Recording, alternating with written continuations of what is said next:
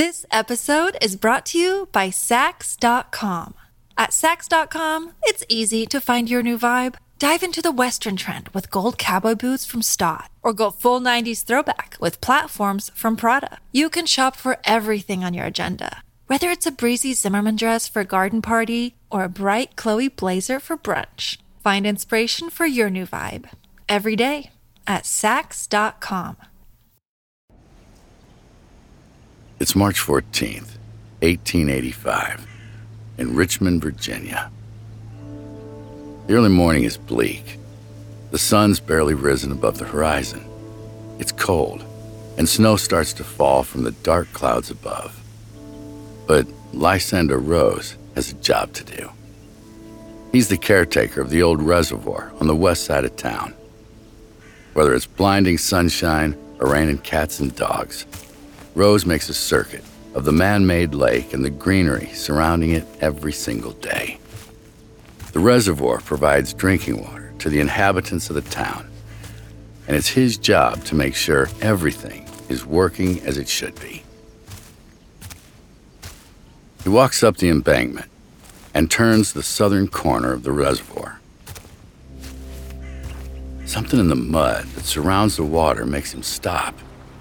He steps as close to the edge as he dares to get a better look at the misplaced object. Upon closer inspection, he finds a broken shoestring and a lady's red glove. He looks around the embankment for any other items, but he can't see any. So what are these articles of clothing doing here? Instinctively, his eyes drift to the water. The surface is black and choppy. The lack of light and the flurry of snowflakes makes it difficult to see very much. So he takes another step toward. His boots become stuck in the red clay surrounding the water, but he doesn't notice straight away. His attention is fixed on something else. You see, there's something floating on the surface. At first he thinks it's a wooden log. But to his horror, when he looks a little closer, he sees that it is actually a woman's leg. Squinting into the semi-darkness, he notices that the rest of the body is drifting just below the waterline, clothed in a floaty white dress. Rose stumbles backwards, his ragged breath fogging the early morning air. He shouts to some of his workmen and tells them to bring the body ashore while he alerts the police. The coroner arrives soon after. At first glance, he believes that the young woman has died by her own hand. She's heavily pregnant and isn't wearing a wedding ring. Tragically, during this time period, women who had children out of wedlock were often ostracized, even disowned by their own families. The coroner's seen too many young women take their own lives because of the horrible stigma attached to single motherhood. Upon closer inspection, he notices bruising on the woman's left temple and upper lip. There's also a tear in the elegant gown she's wearing. Now, could these have come from her fall into the water? The coroner doesn't think so. Oh, sure, if she'd fallen in, she could have bumped her head. But the bruises left behind are in telltale places where punches might have landed. He believes they were inflicted by her killer. The coroner calls for the police, and it's Captain Charles H. Epps who takes the case. Epps is an imposing figure, tall, with a bushy mustache and deep-set eyes. He favors tailored suits and crisp white shirts, and is relentless in his pursuit of the truth. The scene at the water's edge is a sad one. A young woman and an unborn child have lost their lives. No one knows who she is, and there aren't any apparent clues as to what happened. All Epps knows is that the woman was alive when she fell into the water, but died before she could get out again. The coroner told him as much. She obviously fought for her life in the water and was able to grab some of the red clay that lines the bottom of the reservoir. But in her weakened state, she'd be unable to save herself. She doesn't have any personal effects and isn't wearing a coat. Could she have been robbed before being shoved into the freezing water? Or is there a more sinister reason behind the murder? It's a crime that'll capture the public's imagination and thrust the police into the spotlight. Each step of the investigation is more twisted than the last and will end with a shocking reveal. After all, it takes a certain kind of monster to commit such a heinous crime. So, who was it that pushed her to her death?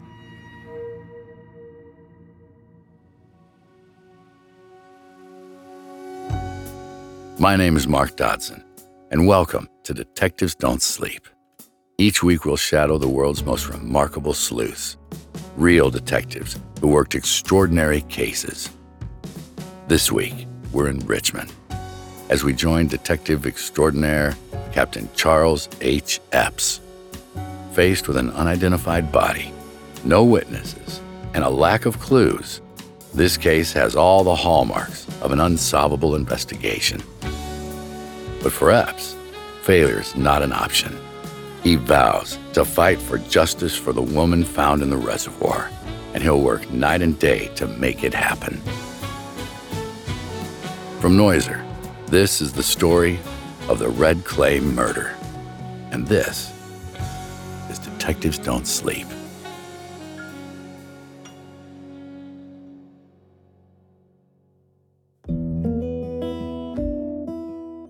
In the days that follow, hundreds of people flocked to the morgue to view the dead woman. She's just under 5 feet tall, with dark brown hair and attractive features, though her skin is mottled by her time in the water. Some want to try and help identify the body. Others are just being nosy. After 2 days, the dead woman's name remains a mystery. The murder inspires the residents of the city to become amateur detectives. They visit the reservoir in droves, checking behind every tree and overturning every single piece of trash they come upon. Their hearts are in the right place, but these would-be sleuths come away empty-handed.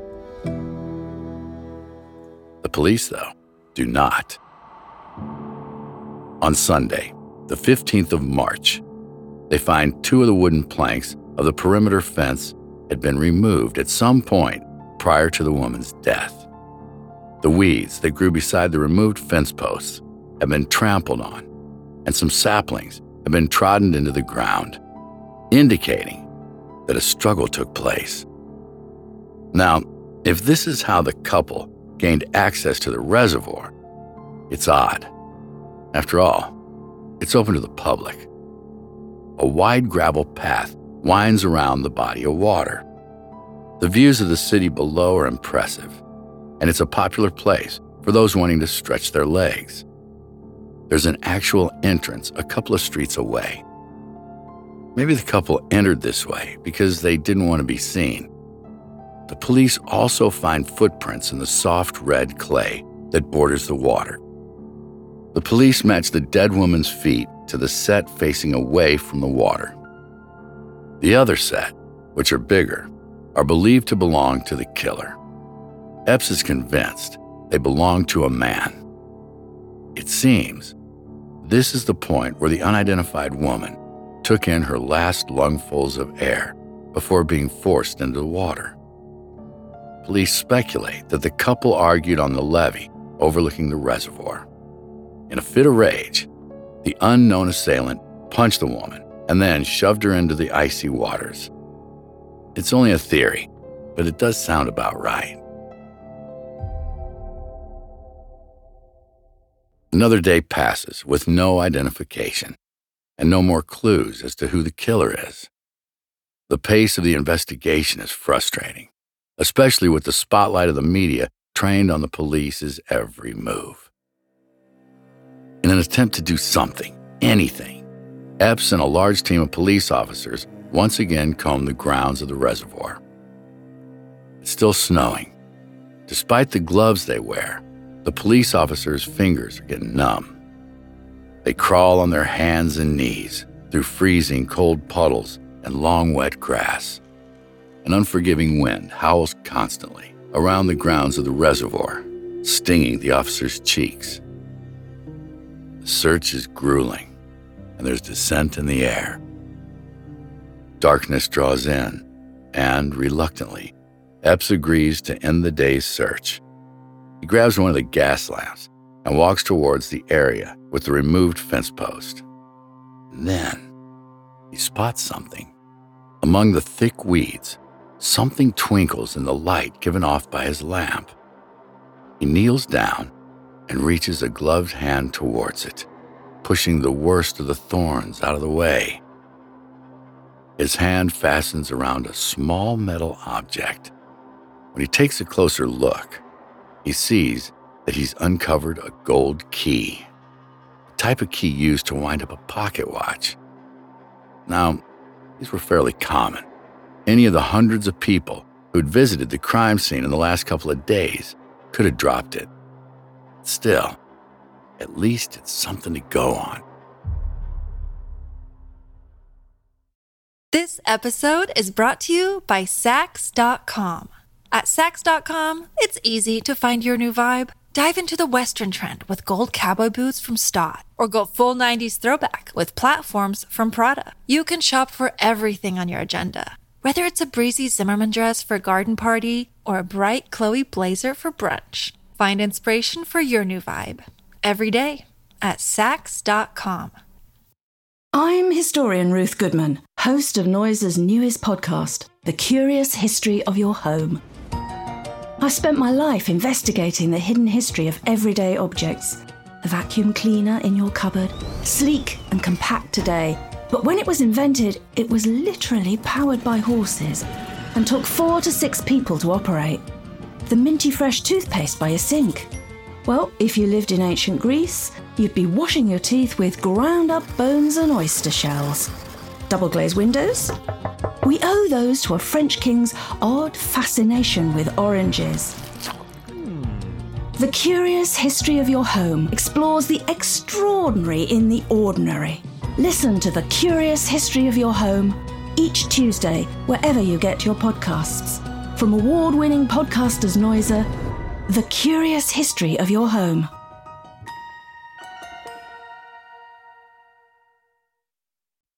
The next day, Epps takes the key to various jewelry shops in the city. The jewelers take a good look at the piece and comment on how rare this particular key is nowadays. It's an older model, but a very expensive one. Maybe it's been handed down from generation to generation. Now, that could indicate that whoever it belonged to was a man of good standing. Again, it's just a theory, but at the moment, that's all he's got. Epps strikes out in every shop he visits. No one's seen this specific key before. That is, until he visits a store owned by Herman Joel. Epps pessimistically hands the key over. Joel uses a magnifying glass to study it. After some careful examination, Joel claims that he has seen the key before. Not only that, but the jeweler has done some repair work on the watch it belonged to recently.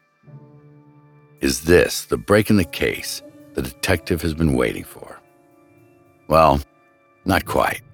You see, Joel might have repaired the watch, but he didn't think to take the name of the owner or where he lives.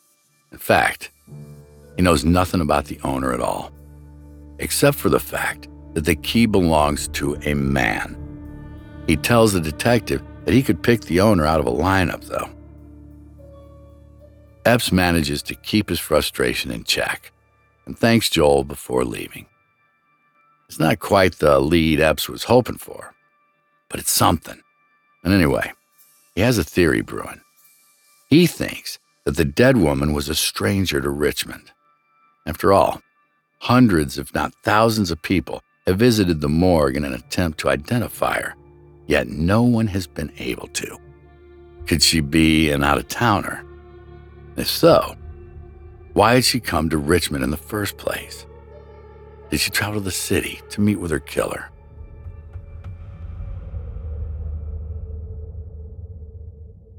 Epps thinks that if she was a visitor, she probably would have checked into a hotel. So he starts visiting boarding houses and inns, and eventually finds someone who matches the dead woman's description at the American Hotel in the northwest of the city. It's a grand hotel, 5 stories tall and built from gray stone. It sits on top of a hill, overlooking the city and the winding river below. An American flag, protruding from the pole on the building's roof, flaps in the strong wind. Inside, Epps walks across the marble floor to the hotel desk. The lobby's large and contains a couple of velvet couches and low wooden drink tables. Epps approaches the besuited man behind the desk. According to the clerk, the woman checked in at 4 a.m. on the day of the murder. She used the name F.L. Merton. She didn't have much baggage, aside from an exquisitely decorated linen satchel. The clerk had been so distracted by her beauty that he failed to notice that she hadn't completed all the check-in details.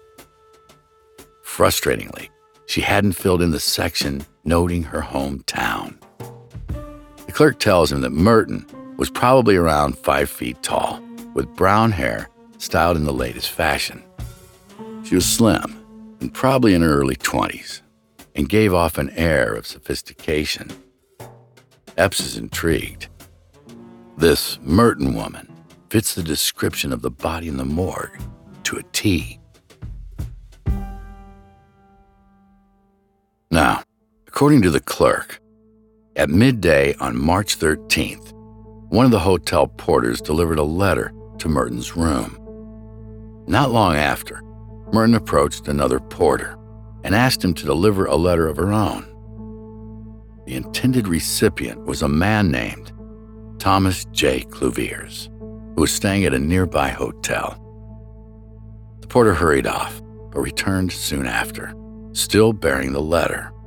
According to him, Clouvieres was not present at the Davis House Hotel. When he told Merton, she seemed sad and said she no longer required his services. The clerk tells the detective that when Merton checked out, the note was found torn up in the room's trash can. Could the pieces of the note still be in the hotel's garbage? Well, there's only one way to find out. Epps rushes to the hotel garbage room, where he's met by a mountain of trash. Most of the loose trash has been pushed up against the back wall. There are scraps of paper, greasy leftover food, and some stained and torn clothing. There's also a couple of broken desk chairs awaiting repair by the janitor. Holding his breath, Epps approaches the wall of trash and starts looking through it. It's time-consuming, not to mention filthy work. The smell of rotten food is horrible. Once or twice, he retches and has to leave the room to get away from the overpowering stench. But his persistence pays off. Among the scraps of food and dirty bed sheets, Epps manages to locate the shredded fragments of the letter. When he pieces the 3 torn strips together, the message reads, "I will be there as soon as possible, so please do wait for me."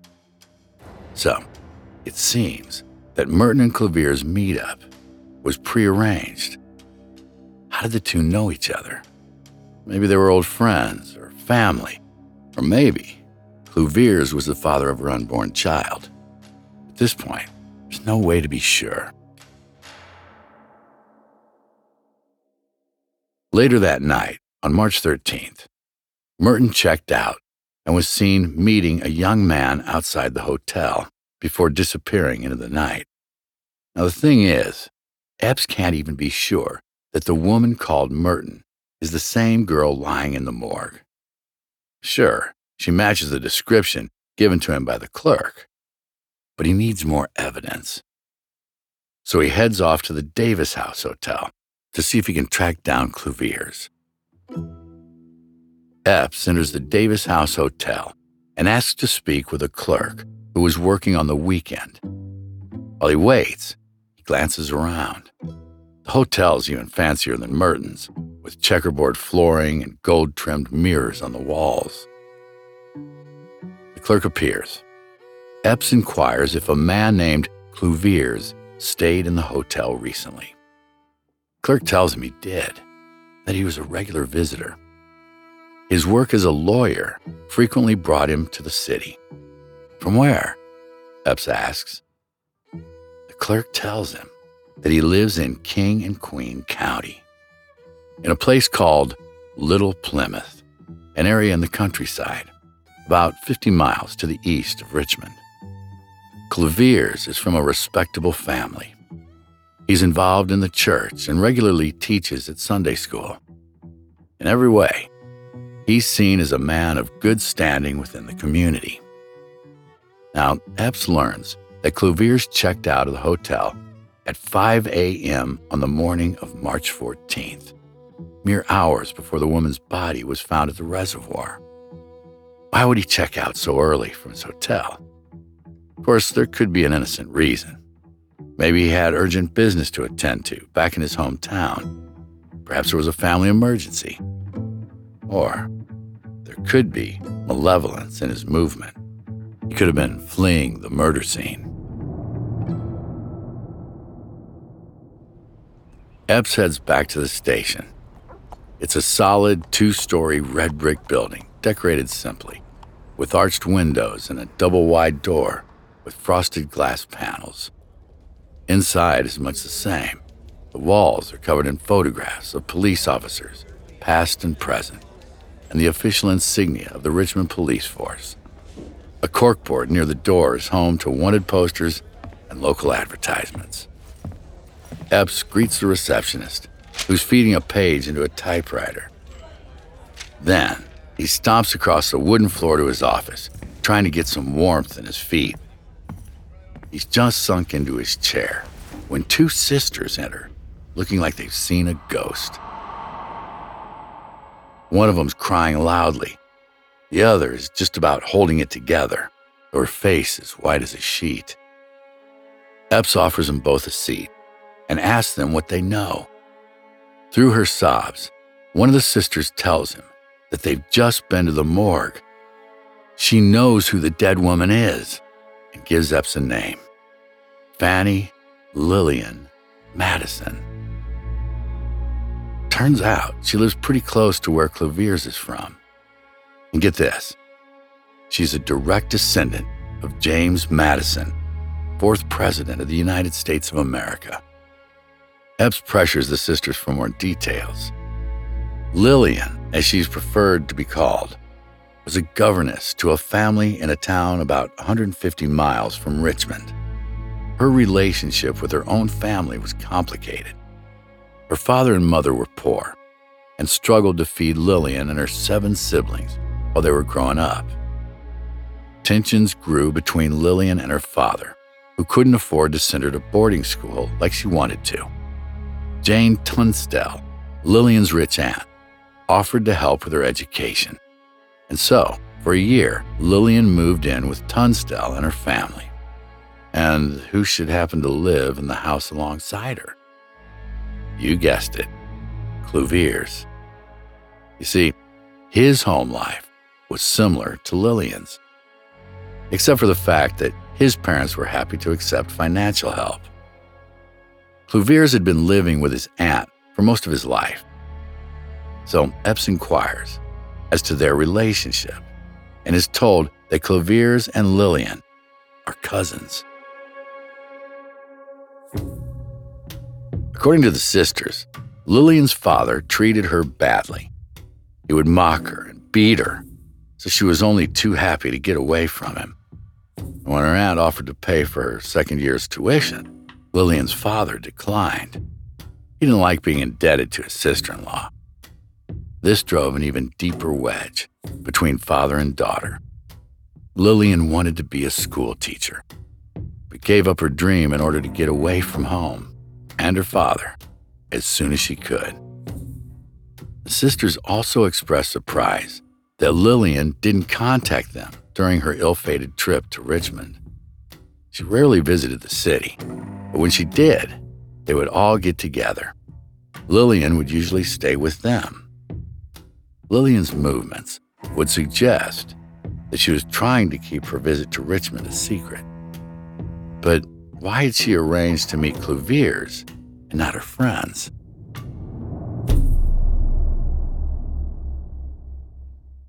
Epps can't be sure, but the sisters' visit has been helpful. Epps now has two leads, one stronger than the other. The news that Lillian had an abusive father gives him food for thought. Epps knew he treated Lillian badly and crushed her dreams of becoming a teacher. Maybe her pregnancy out of wedlock was the final straw for him. It's a good motive, but to Epps, Cloviers seems like the most likely suspect. Epps doesn't think that Lillian's father would have tracked her down in Richmond. And anyway, the description of Lillian's companion in the city matches that of the 23-year-old lawyer. That night, Epps puts a plan in place. It's time to hunt down Thomas J. Cloviers. The following morning, Epps and another officer set off from Richmond. It's another cold, cloudy day, but the horses pulling their carriages don't seem to mind. They're capable animals, and they make it to King William County in good time. The wide roads of the city become uneven dirt tracks, and the vast fields stretch out in every direction, green as far as the eye can see. Epps slows the horses in front of a modest house. Paint is peeling from the timber. The small garden is in danger of being overrun by weeds. He walks to the porch and knocks on the door. Lillian's mother answers. It's clear that Epps has traveled quite a distance. His clothes are covered in dust and dirt from the roads, and he looks tired. Lillian's mother invites him in, and the father joins them in the living room not long after. Epps informs them of the news that their daughter has been killed. Parents are horrified. The mother faints, and the father, he struggles to keep his emotions in check. Once they've had time to digest the information, Epps asks them to tell him about Lillian. From the way they talk about her, it's clear that they haven't seen her in some time, and they're probably unaware of the fact that she was pregnant. Talk quickly turns to her love life. Epps assumes that she would have many suitors due to her obvious beauty. Turns out she didn't. Not that the parents knew about anyway. The only man that ever paid her attention was Cloviers, but it's hardly a good match. Cloviers is due to marry a woman called Miss Bray in 2 weeks' time. And anyway, Lillian and he were cousins after all. Now, let's just pause for a moment. The practice of cousins marrying had been widely accepted for centuries, but American states started banning family relationships in 1858. While the law remained unchanged in Virginia at the time of this case, the feeling that it was becoming a taboo had altered the population's thoughts, especially those belonging to the upper classes. Okay, now let's get back to Epps. When he's learned all he can, Epps leaves and hightails it to Cloviers' house. On the way, he considers what he's learned. If Cloviers is the murderer, what were his motives? Maybe there was some sort of family rivalry, or the cousins had a falling out with each other. Or maybe one of Epps' original thoughts was true. If Cloviers was the father of the unborn baby, perhaps he wanted it gone. After all, a respectable lawyer bringing a baby into the world outside of wedlock with his cousin would be catastrophic. It would destroy his reputation, not to mention his thriving law practice and his standing in society.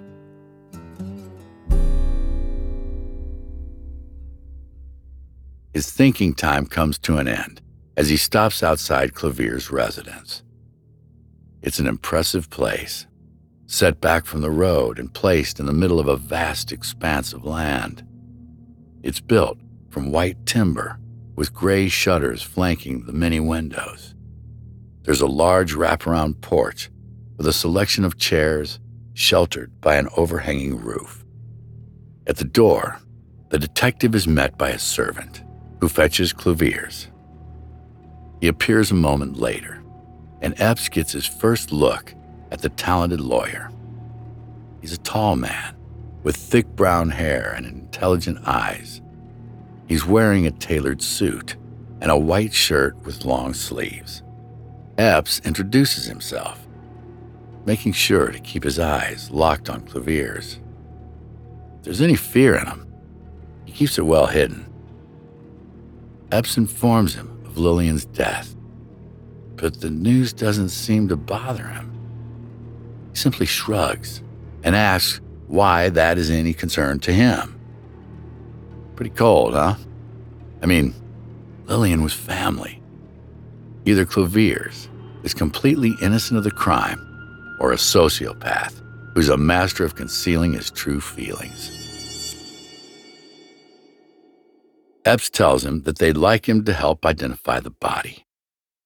The detective wants Claviers to think that the police need his help, rather than view him as a suspect. Claviers agrees to go to Richmond, but only after he finishes his dinner. It strikes Epps as odd, and a little bit arrogant, but follows him through the house to the dining room. The table is long, made from dark wood, and laden with platters of food. Epps sinks into the empty seat by Claviers, and they engage in idle chit-chat. And then, Epps gets his first clue that Claviers may not be quite as innocent as he's pretending to be. The lawyer reaches to the center of the table to spoon some more food onto his plate. The movement causes the sleeve of his shirt to ride up, exposing his hand. On the back, there are 3 scratches. They look deep and swollen and are approximately 6 centimeters long. Epps knows defensive wounds when he sees them. When Claviers notices that his injured hand is visible, he quickly pulls his cuff, covering it again with his sleeve. He casts a guilty look towards the detective, but Epps pretends not to have noticed anything. After dinner, Claviers asks if Epps would like to stay the night. Epps says no, he wants to get back to Richmond as soon as possible and doesn't want to give Claviers any time to think up or arrange an alibi. Epps follows Claviers to his room, where the young man wants to get changed before the long journey. He begins collecting items from around the room and setting them carefully into a case. As Claviers bends down to place some clothes into it, his watch falls from his pocket. He snatches it up quickly. His movements are frantic. Claviers stuffs it into the case, below a pile of clothes, but not before Epps gets a good look at it. The watch is made of gold and decorated elegantly. However, some of the links in the chain are bent and damaged, and the key is missing. This could be a major clue, but Epps decides to bide his time. He knows if he asks too many questions, Claviers might well shut down on him. He is a lawyer, after all, and knows better than anyone that the evidence against him is circumstantial. Epps needs Claviers to be a willing interviewee, so he keeps quiet about the scratches and the broken watch. For now. Claviers excuses himself and enters the toilet. There's a mahogany trunk in the corner of the room that Epps decides to search in his absence. He doesn't know what he's looking for exactly, but hopes that something will jump out. There are legal documents that Epps assumes are linked to Claviers' job and innocent correspondence with family members. Everything in here seems above board. But then, underneath a stack of papers, he finds a bundle of letters. The envelopes are tattered, suggesting that Cloviers handles them regularly. Epps opens one and slips out the piece of paper from inside. It's a letter from a woman declaring her love and affection for him. It's signed Lillian. Now, Epps knows that Cloviers is due to marry Miss Bray in 2 weeks' time. So it appears he and his cousin have been having a sordid affair. As quickly as he can, Epps pockets the letters and hurries back to his chair.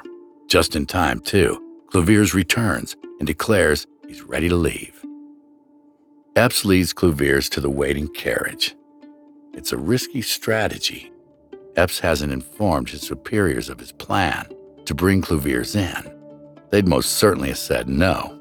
After all, Cloviers is from a well-known and influential family. If the lawyer can prove his innocence, Epps knows that it'll be him who's looking for another job in the near future. Still, he's convinced that won't happen. They have eyewitnesses in the American Hotel stating that a man matching Cloviers' description met with Lillian in Richmond on the day of her death. They also have his missing watch key, the scratches on his hand, the love letters, and the fact that he left the hotel in the early hours of the morning following his cousin's death. The journey to the station takes a couple hours. Cloviers doesn't seem nervous. In fact, he regales them with tales from his profession and his good company. When they arrive in the early hours of the morning, Cloviers is led inside and is taken directly to an interview room. The shock is clear to see on his face. He thought he was here to identify his cousin's body. He behaves like a gentleman, but the fear is now obvious in his eyes. Before Cloviers can get settled or demand to know what's going on, the detective sits down opposite him. He retrieves the pocket watch from Cloviers' traveling case and sets it on the table between them. Epps makes a big deal of examining the broken links. He then asks Cloviers to explain why his watch key was found close to the place of the murder. It's a risky move. After all, he doesn't know for sure that the key he found at the reservoir belongs to the man sitting opposite him. Epps just hopes that his bluff pays off. Cloviers claims that the key found in the reservoir grounds isn't his. The key he owns is safely attached to a chain at home. Epps doesn't buy it, and so he goes for broke. He pulls the key from his pocket and inserts it into the watch hole. And guess what? It's a perfect fit. As Cloviers reaches out to grab the watch, Epps pins his hand to the table and points to the vicious red scratches.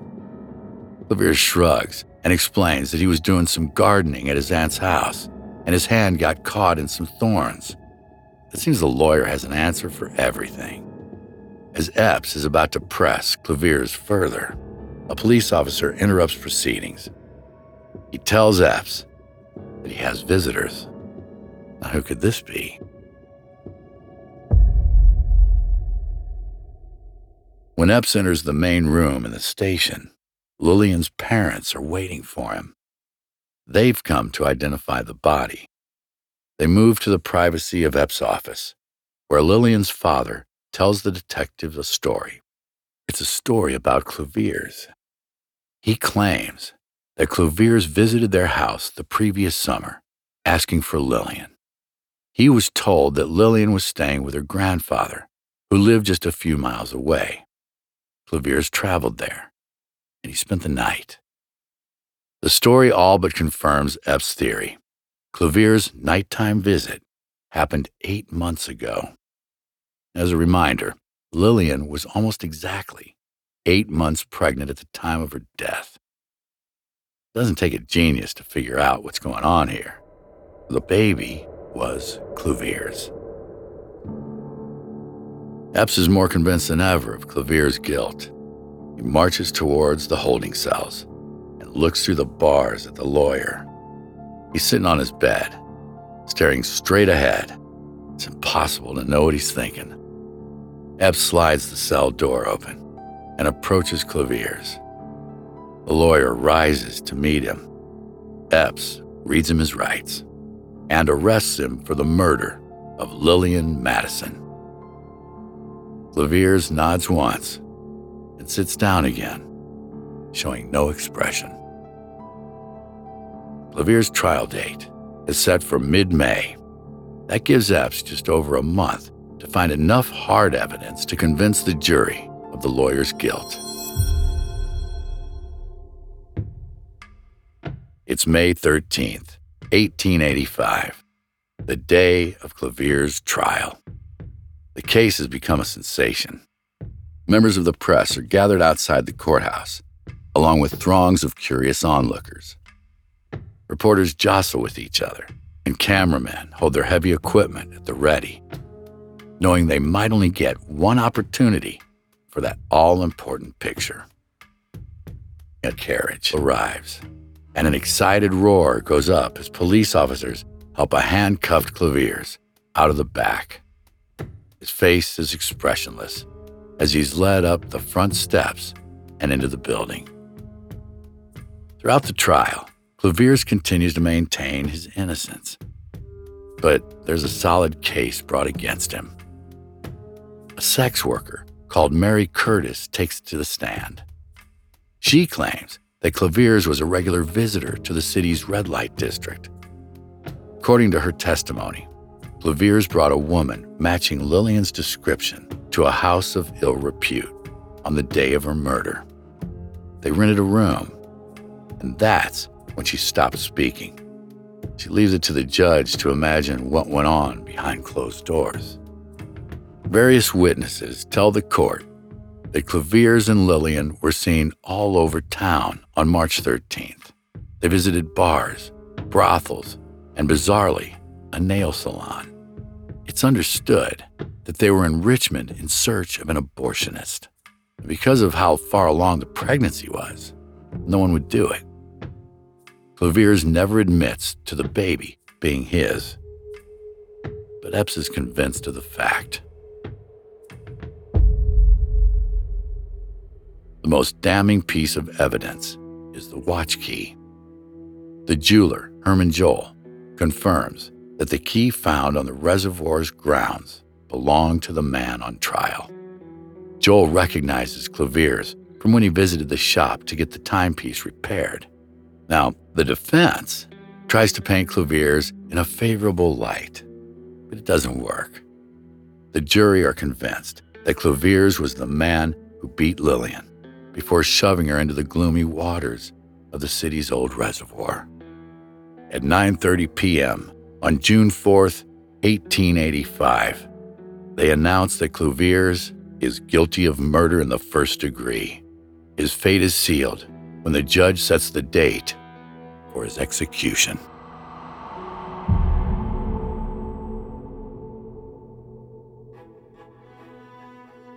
On January 14th, 1887, almost 2 years from the death of Lillian Madison, Thomas J. Claviers is hanged in front of a large crowd.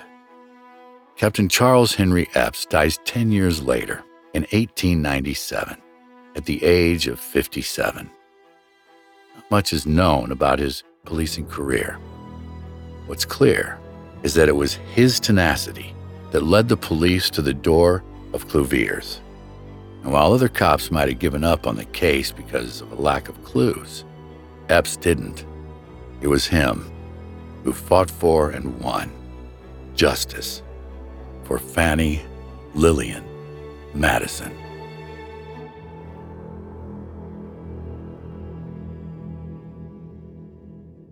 Next time on Detectives Don't Sleep, we're in Los Angeles in the year 1920.